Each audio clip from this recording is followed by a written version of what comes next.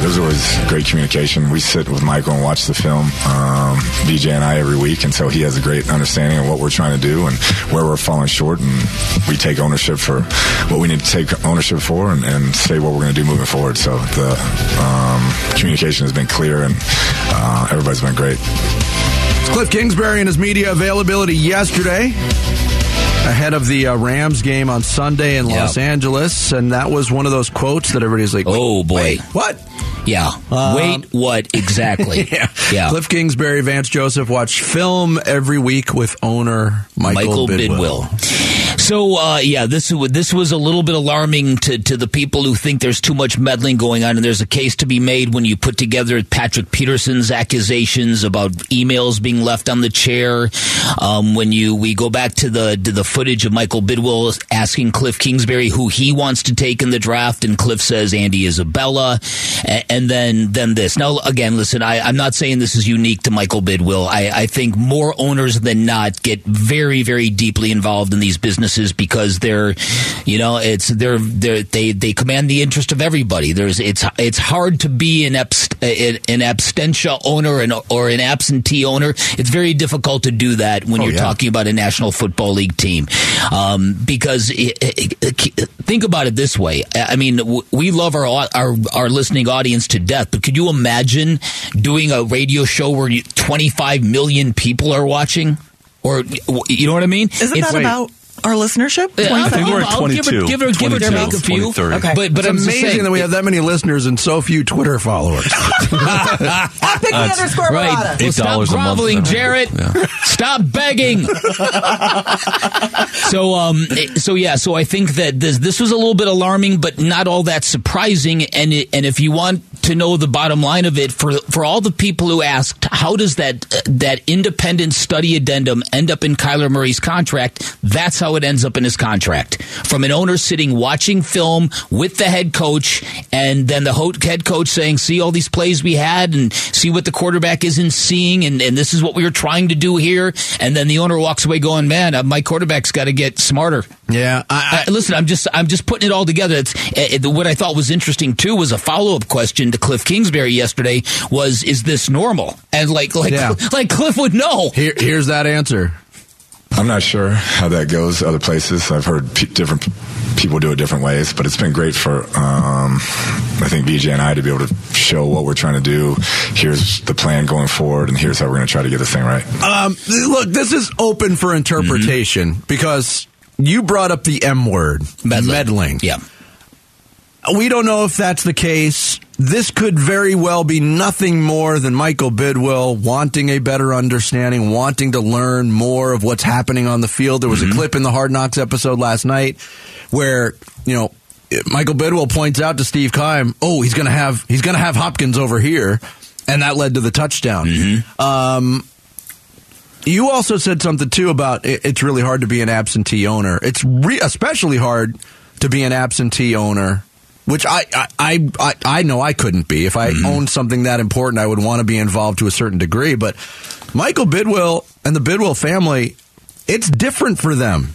They don't have outside business interests. No. The family business is football. Yes. So, yes. I don't know if this. We've all heard the stories about Robert Sarver during his ownership. Coaching DeAndre Ayton on how to box out NBA centers, which people, rolled their eyes at, at minimum, or got irate about at other, at a different level. We don't know if it's crossed over to that. I just thought it was a little eye-opening. I would have been interested that much involvement. If there was a follow-up to say, is this something that you've always done with him, or is it something that just started since you've been struggling? Yeah. Okay, yes. I've got mixed feelings about this because, number one, I do think too much meddling is very bad, as we saw with Robert Sarver, and I think one of the keys to the Suns' turnaround was James Jones coming in and convincing Robert you need to hire a very good, well-respected head coach, and you need to back up a little bit.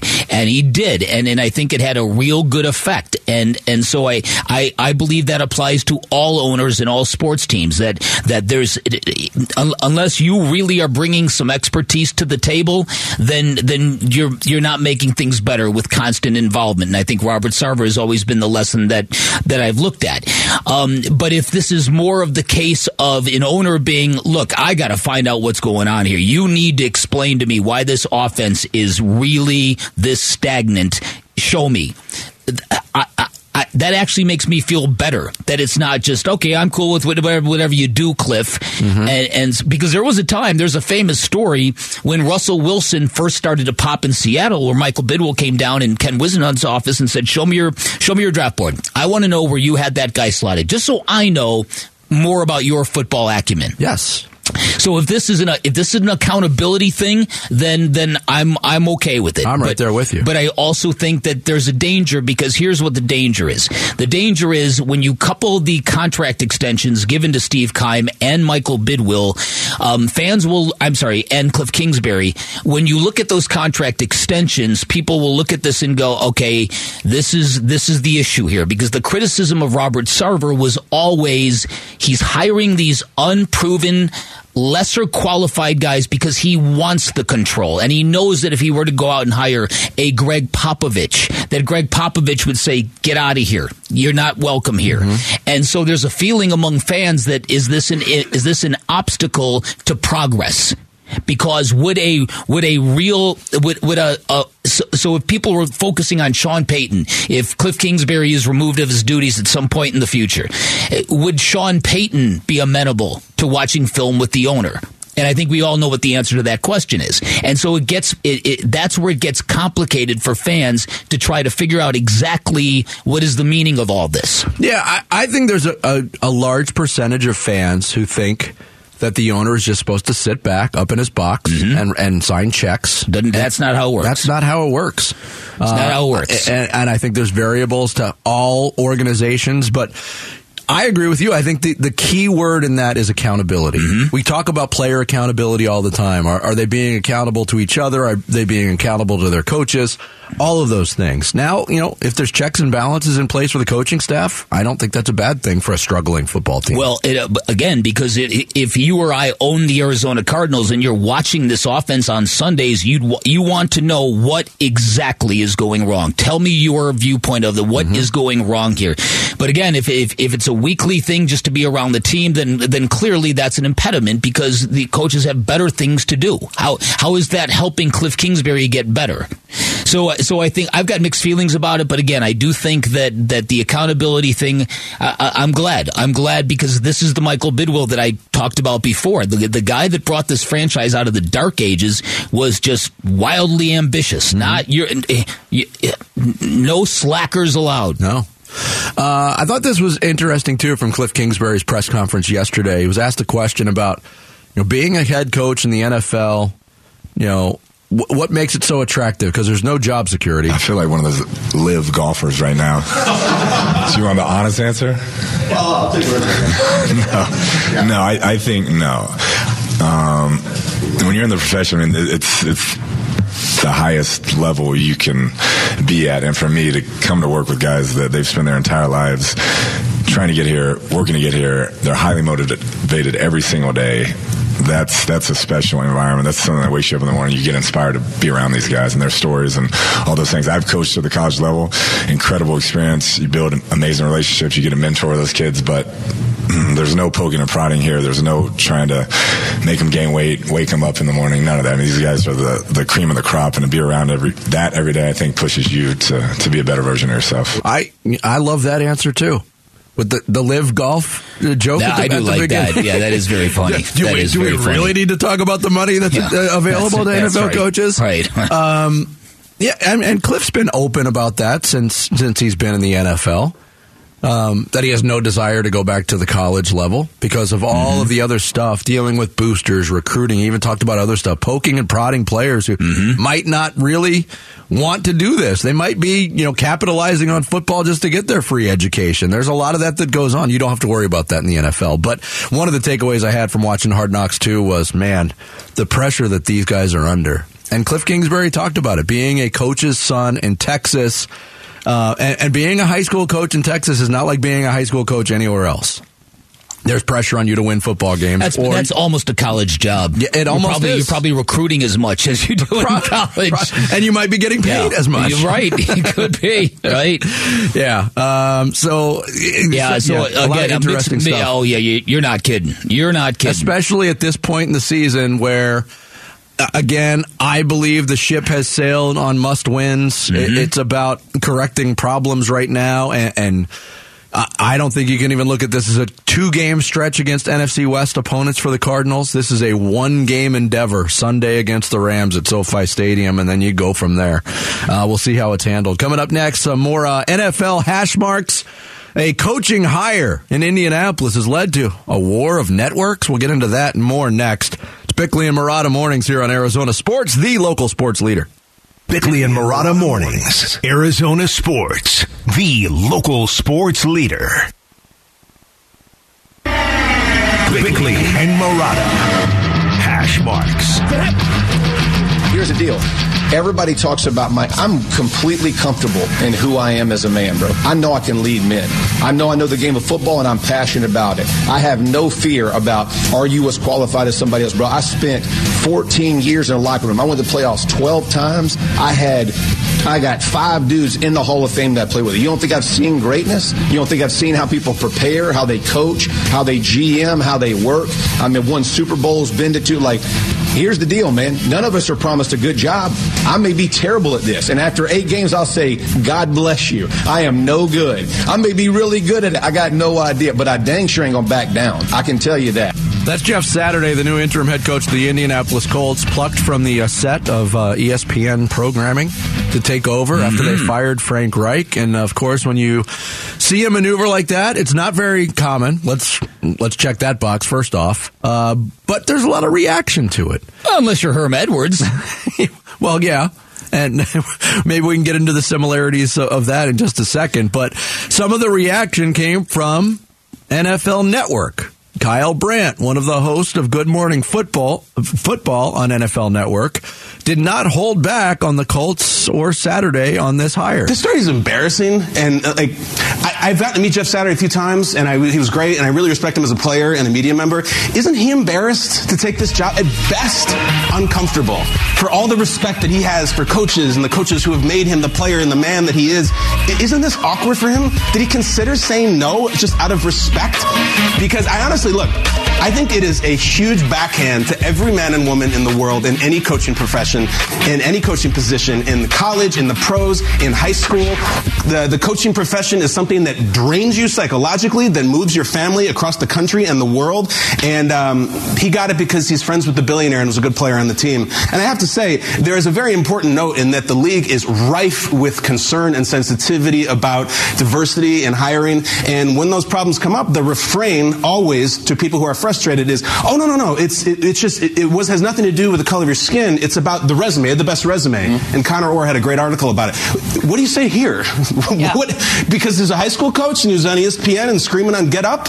It's an interesting media thing, too, because this is an ESPN employee, and I'd be fascinated to hear if anybody in ESPN has something critical to say about Jeff Saturday in this case, or is it just, we're happy for Jeff? Because if I'm the Colts, I'm embarrassed yesterday. I'm embarrassed by the press conference, by the hiring. Look, that's strong stuff. It is. It's the second time, because the Herm Edwards example is out there, it's the second time that ESPN has dealt with this in the last 5 years, where the worldwide leader in sports, and I get why, it's one of their people. They're getting an opportunity that came out of left field. They're not going to be critical of it from a human person-to-person standpoint. Right.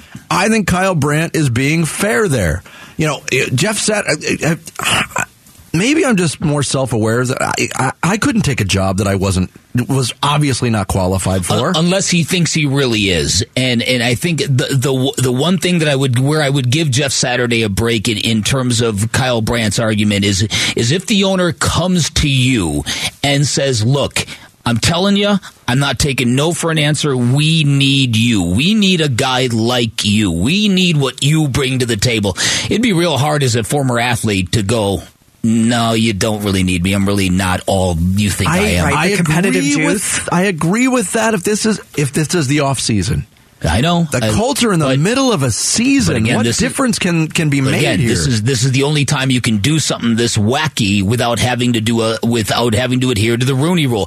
Listen, I'm not being sympathetic to this because listen, we've dealt with a lot of that stuff here. The hiring of Cliff Kingsbury fell under that same roof of. What did he do to deserve this? Yes. And so, but at least he coached. You know this, right? At least he coached, right? Well, I played next to some really good players. I snapped the ball to a Hall of Famer. Yeah, listen, Jim Irsay's getting destroyed over this because not only was the hire bizarre, but the press conference adjacent to it was bizarre. The general manager of that Colts team, who was otherwise looked at as a really talented dude in his profession, he looked like he was just drank a quart of motor oil. Mm-hmm. He looked disgusted by the whole thing. Yeah. Okay. If it would have been weird if at the end of the year they went through all the process of interviewing and then they came up with Saturday. That would have been weird in its own.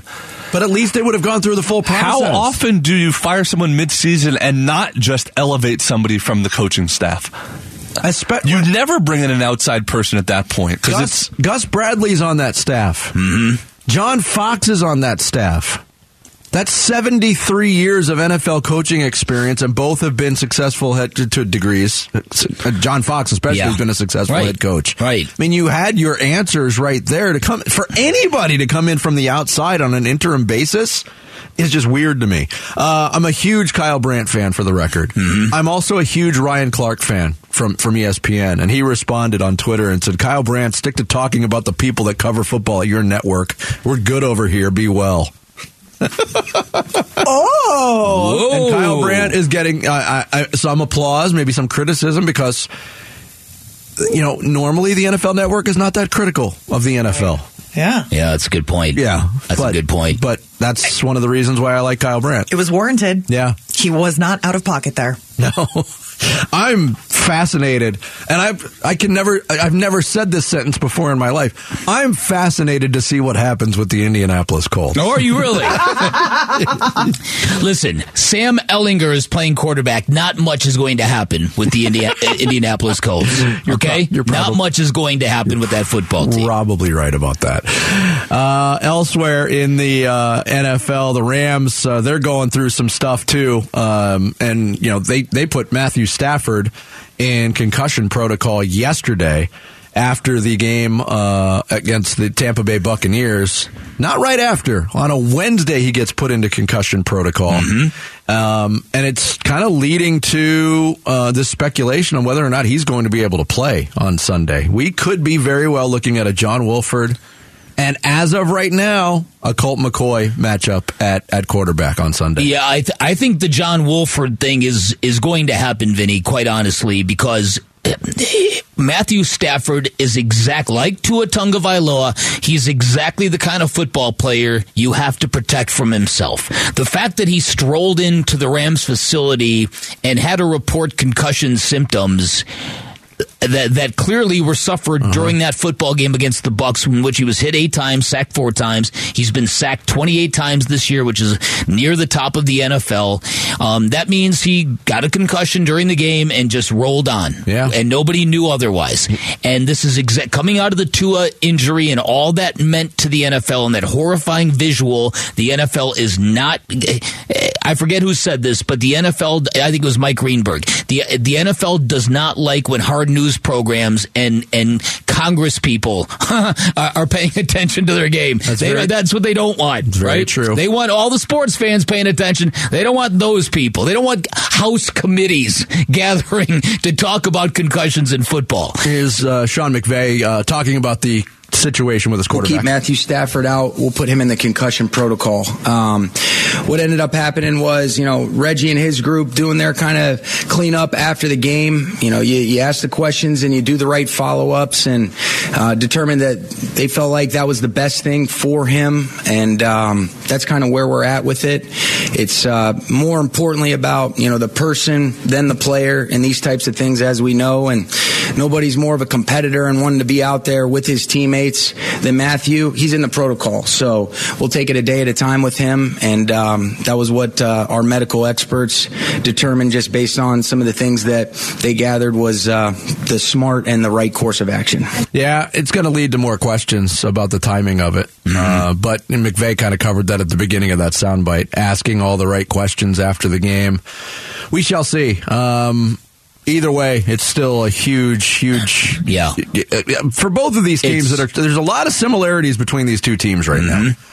Yeah, listen, this opens a window for the Arizona team, obviously. If Matthew Stafford is not playing and Kyler Murray is playing for you, even if Colt McCoy is playing, I think Colt McCoy is a better backup quarterback than what the Rams have. I think this would be, at worst, a wash and at best an advantage for the Arizona Cardinals.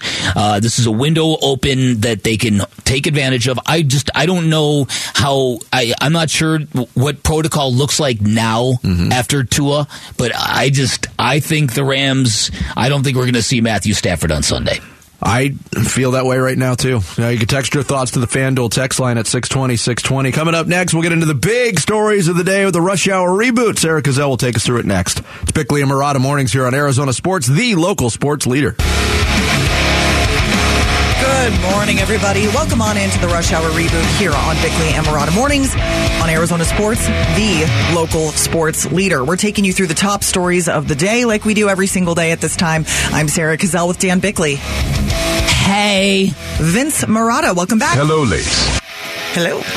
And Jarrett Carlin, are you tying your shoes down there? Hello, Ralph. The cord from my headphones got stuck underneath the wheel of the thing, and it's pulling me down to the ground as I move. You're a disaster. Jarrett, do you own shoes with laces, by the way? That's probably true. not. I have You're a big one guy. pair. I have one pair of sneakers. Yeah. Wow. Do you work out in loafers? Birkenstocks. I don't work out. There you go. You can't improve on perfection. Solve that problem. True. All right. Oh, man. Lots going on with the Arizona Cardinals right now. Today, they are 3 days out from the matchup that everyone is looking forward to. Colt McCoy and Hank Gudgley.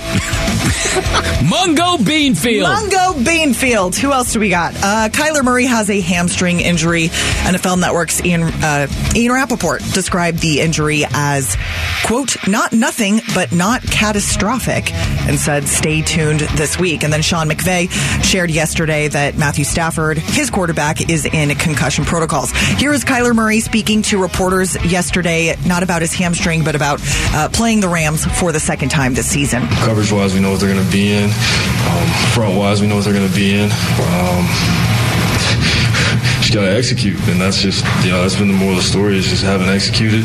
Shot ourselves in the foot many times. And to win games, you can't do that. So that's I feel like that's the focus is on us. That's where the start is. It's playing clean football. All the other stuff, worry about that later. Right now it's fundamental stuff. We've been bad at that stuff. Not shooting ourselves in the foot. We heard that over and over and over again last night on Hard Knocks. So you guys just said in the last segment, talking about this game, that you don't expect that Matthew Stafford will play. Do you think with the hamstring injury, which again was described as not catastrophic but not nothing, do you think the Cardinals should just decide now, all right, Colt McCoy, you're taking the ball, we're not going to further aggravate whatever's going on with Kyler's hamstring? That's an interesting question. It really is how is he moving, right? Because if he's compromised at all, I think we've seen what that game looks like, and I don't know if that's the best option for this football team. And, to be quite honest, if Colt McCoy had a start, I'd really be fascinated to see how the offense looks. Yeah. Oh, you what's just different? Took the words right out of my mouth. This whole season, Sarah, has come down to the Cardinals trying to diagnose what their own problems are. I mean, they're frantically on the football version of WebMD, what's wrong with us? What's wrong and with they're us? not coming up with any answers. Right. So right now at 3-6, if Kyler Murray is, not 80% with that hamstring, maybe you roll the dice shot. because listen, that could be one of the best things that could happen to Cliff Kingsbury, because really one of the debates that we're going to have and that we've been having is how much of this is on the quarterback, how much of this is on the head coach, right? And there's a lot of peripheral signs that show the head coach is in over his head. I don't think anybody would argue that, but in terms of the actual offense and seeing open receivers, what D-Hop said last night on Hard Knocks was very revealing. Oh, it's reverberating pretty loudly in my head anyway. Yeah, and we will get into that a little bit more.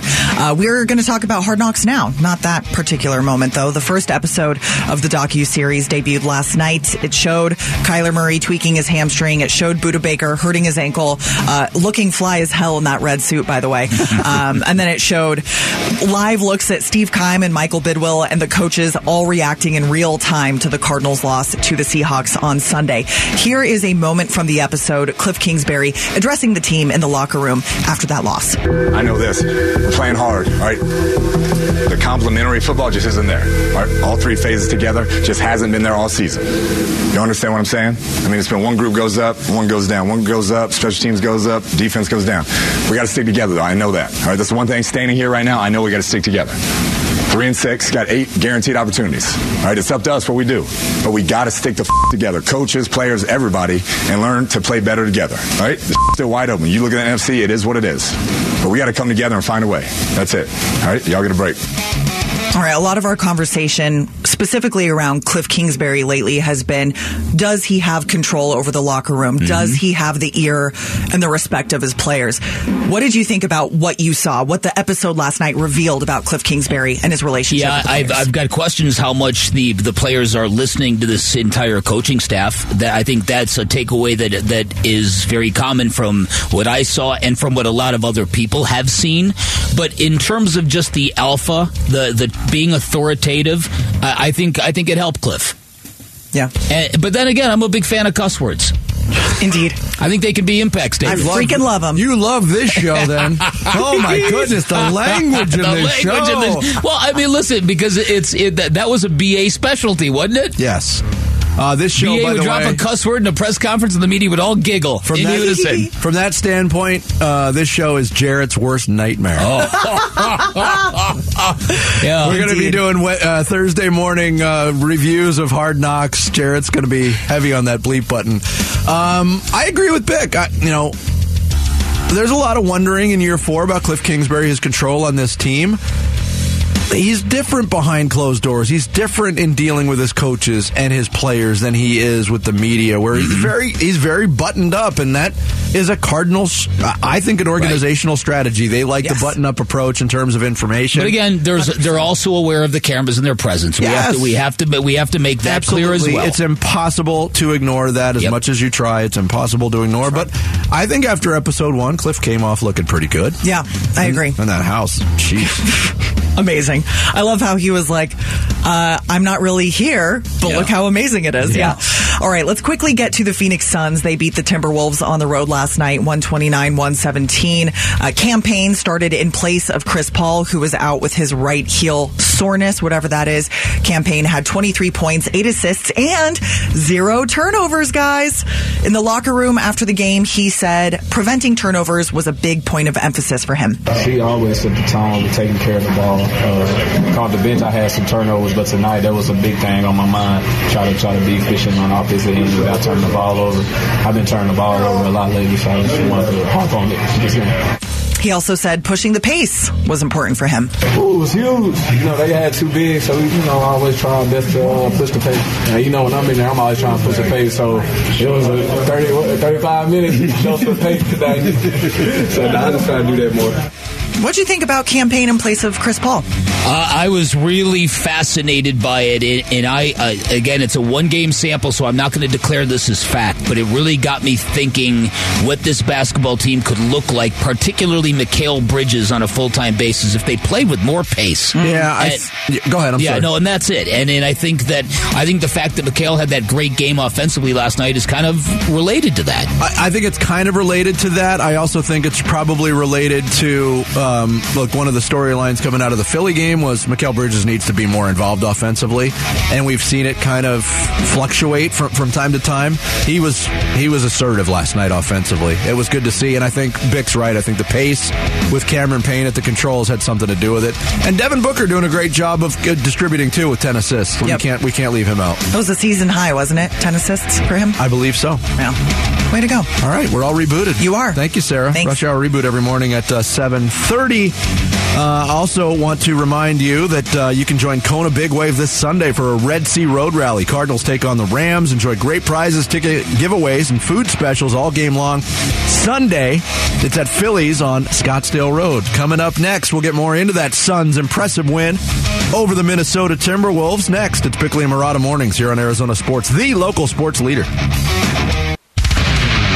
Arizona Sports, the local sports leader. Bickley&Marotta Mornings.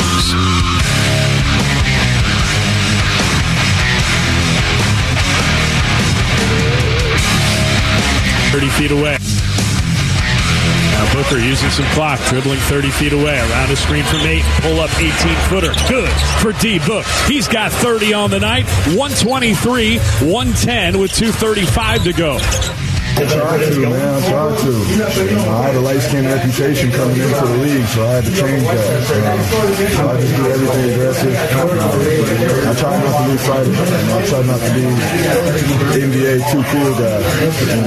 I'm not scared to get dirty. It's Devin Booker last night after a 32-point performance against the Minnesota Timberwolves, and then after an audio provided or put on Twitter by Dwayne Rankin of AZ Central. Devin Booker, they're saying, I had a light-skinned reputation when I came into the NBA, not afraid to get dirty, not to be an NBA too cool guy. One of my takeaways from last night's game was we're seeing it develop more and more. Mm-hmm. And maybe last night wasn't the greatest example because the game never really got into peril. The Suns withstood a couple of charges, but Devin Booker is developing into that killer. When you need a hoop, a big hoop, he's going to get to his spot, and he's going to stop runs from the other team, and he did that a couple times last night. Yeah, this is the continued evolution. I thought that quote was fascinating. I would love to hear more about the context of I was looked at as a light-skinned guy, as if that was a pejorative. I had a light-skinned reputation. Yeah, I wonder what that exactly means. Okay, I'm not the expert, but my understanding is that it means you're soft. Soft, okay. Yeah, because pretty boy, because I think that's what he was getting at. Yes. I really did relate to the second half of that quote, though, when he said, I've really tried to not be the NBA too cool guy, because nothing drives me more crazy than basketball players who just, it's the style points matter more than the actual substance. Yeah. And we've all seen that. The guys who don't want to engage, the guys who don't want to play defense, the guy who's like, get off me, man. You're not supposed to be defending me that hard. Yeah. So much was made, and it was really in focus last night because of the opponent, but so much has been made over the years of the friendship, the partnership, if you will, between Devin Booker, Karl Anthony Towns, and D'Angelo Russell. All three of them were on the floor together. Mm-hmm. They once famously posed for Slam magazine wearing each other's jerseys from different teams. There was a time when people here in Phoenix said, wow, we need to get those three together. To me, there's been just an absolute separation of the NBA evolution of those players. Devin Booker is becoming that guy. I think Karl Anthony Towns, quite honestly, had the early jump. He came in and had immediate success, put up big numbers. You know, he was the first guy that was pushed on that scale or put on that pedestal of this is one of the up-and-comers. In the last 2+ years, Devin Booker has completely separated himself, and I know they're still buds, and I get it, but he is just a cutthroat competitor. When I look at those other two guys, I look at guys that flounder a lot in NBA games. That was one of the takeaways I had from last night.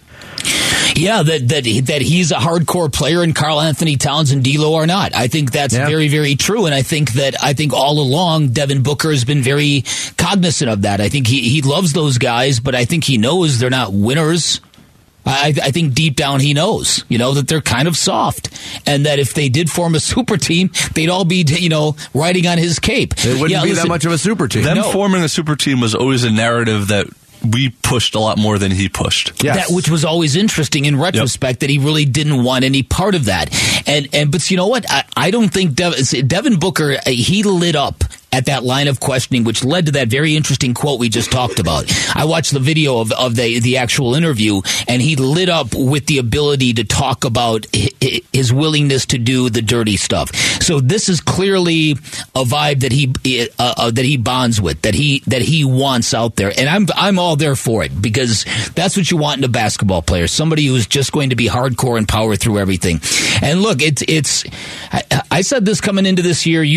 By the end of last year, I was very angry. Part of me was very angry at the Suns, not just for the way they collapsed, but for the way they just ran the other way from competition, the way they were flopping and trying to take charges and being overly consumed with officiating, and you watch that Luka 3 in Game 7 when Cam Johnson slides about 30 feet trying to take a charge, and you're like, man, that ain't it.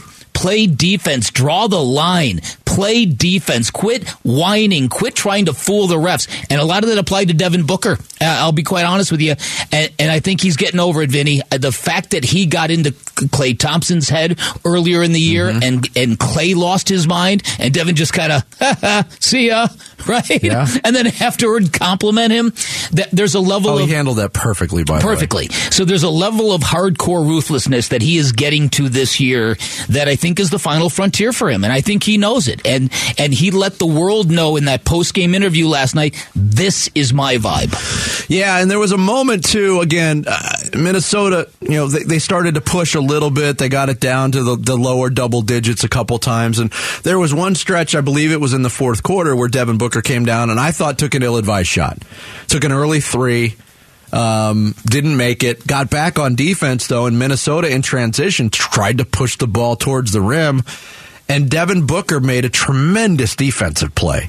Kind of like a free safety, knocked the ball away, ended up falling backwards into the stanchion, but created the turnover and another possession for the Suns. If you would have told me, early in Devin Booker's career, obviously the improvement was evident year to year to year. To see a guy continuing to improve and evolve in year 8. Now, he just turned 26. He's still a young player, but he's a very seasoned 26-year-old. You don't find that many guys that continue to improve year after year after year for that long. And do you know why that is? But he is driven and dedicated and hungry as hell. And I know this because I live with the king of it. I covered the king of it in Jordan. Yes. It's hard work. Yes. Basketball players don't want to spend their offseason getting better. They want to spend their offseason on a beach. Yeah. Right? Playtime. This is my time. Yeah. Basketball gets me X amount of months a year. This is my time. That never applies to a guy like Devin Booker. They can't even feel good about going on vacation. No. Because they feel like they're squandering an opportunity to get better. And very few people can roll with that. No days off. No days off. Not no days off, but there's few days off. Well, again, that's the Bill Belichick. That stuff's absurd. But the ability to push yourself like that. Players get to a point where they get paid and they get status, and I'm good, man. And Devin Booker's never been that guy. That is so less prevalent than it was. Maybe this is a discussion for another time, because back in the day, it was that. You'd get away from basketball, players would get out of shape, they would need training camp to get back into shape. Today's players are more year-round, more dedicated to their bodies and staying fit and staying in shape and nutrition and all that stuff. Yet they miss more time than ever before. How about it? Well, that's part of it. See, they've got people who convince them that that's the way to do it. Maybe that's it. Maybe that's it. There's too many personal coaches in sports. I've been saying that for years. There's too many people telling you, hey, okay, like in baseball, okay, get a routine. If it means stepping outside the batter's box and readjusting every item of clothing that you have on you, do it, because the routine will make you feel safe. And it will calm you down, and you will find it. Okay. Let the Velcro soothe you. Right. Yes. Compete. How about that? And so Devin Booker, I just loved it because he just doesn't have time for that. He's a hardcore dude who is just gonna eat your face off if he has to. It's the lineage of the mindset. It's Jordan was Kobe's idol. Mm-hmm. Kobe is Booker's idol. Yeah. Great point. And they all have that edge. Great point. Coming up next, another hardcore. Can't believe you made it. Another hardcore dude who's going to eat your face off. Dan Bickley with the blast next. It's Bickley&Marotta mornings here on Arizona Sports, the local sports leader. Don't eat my face, Bickley.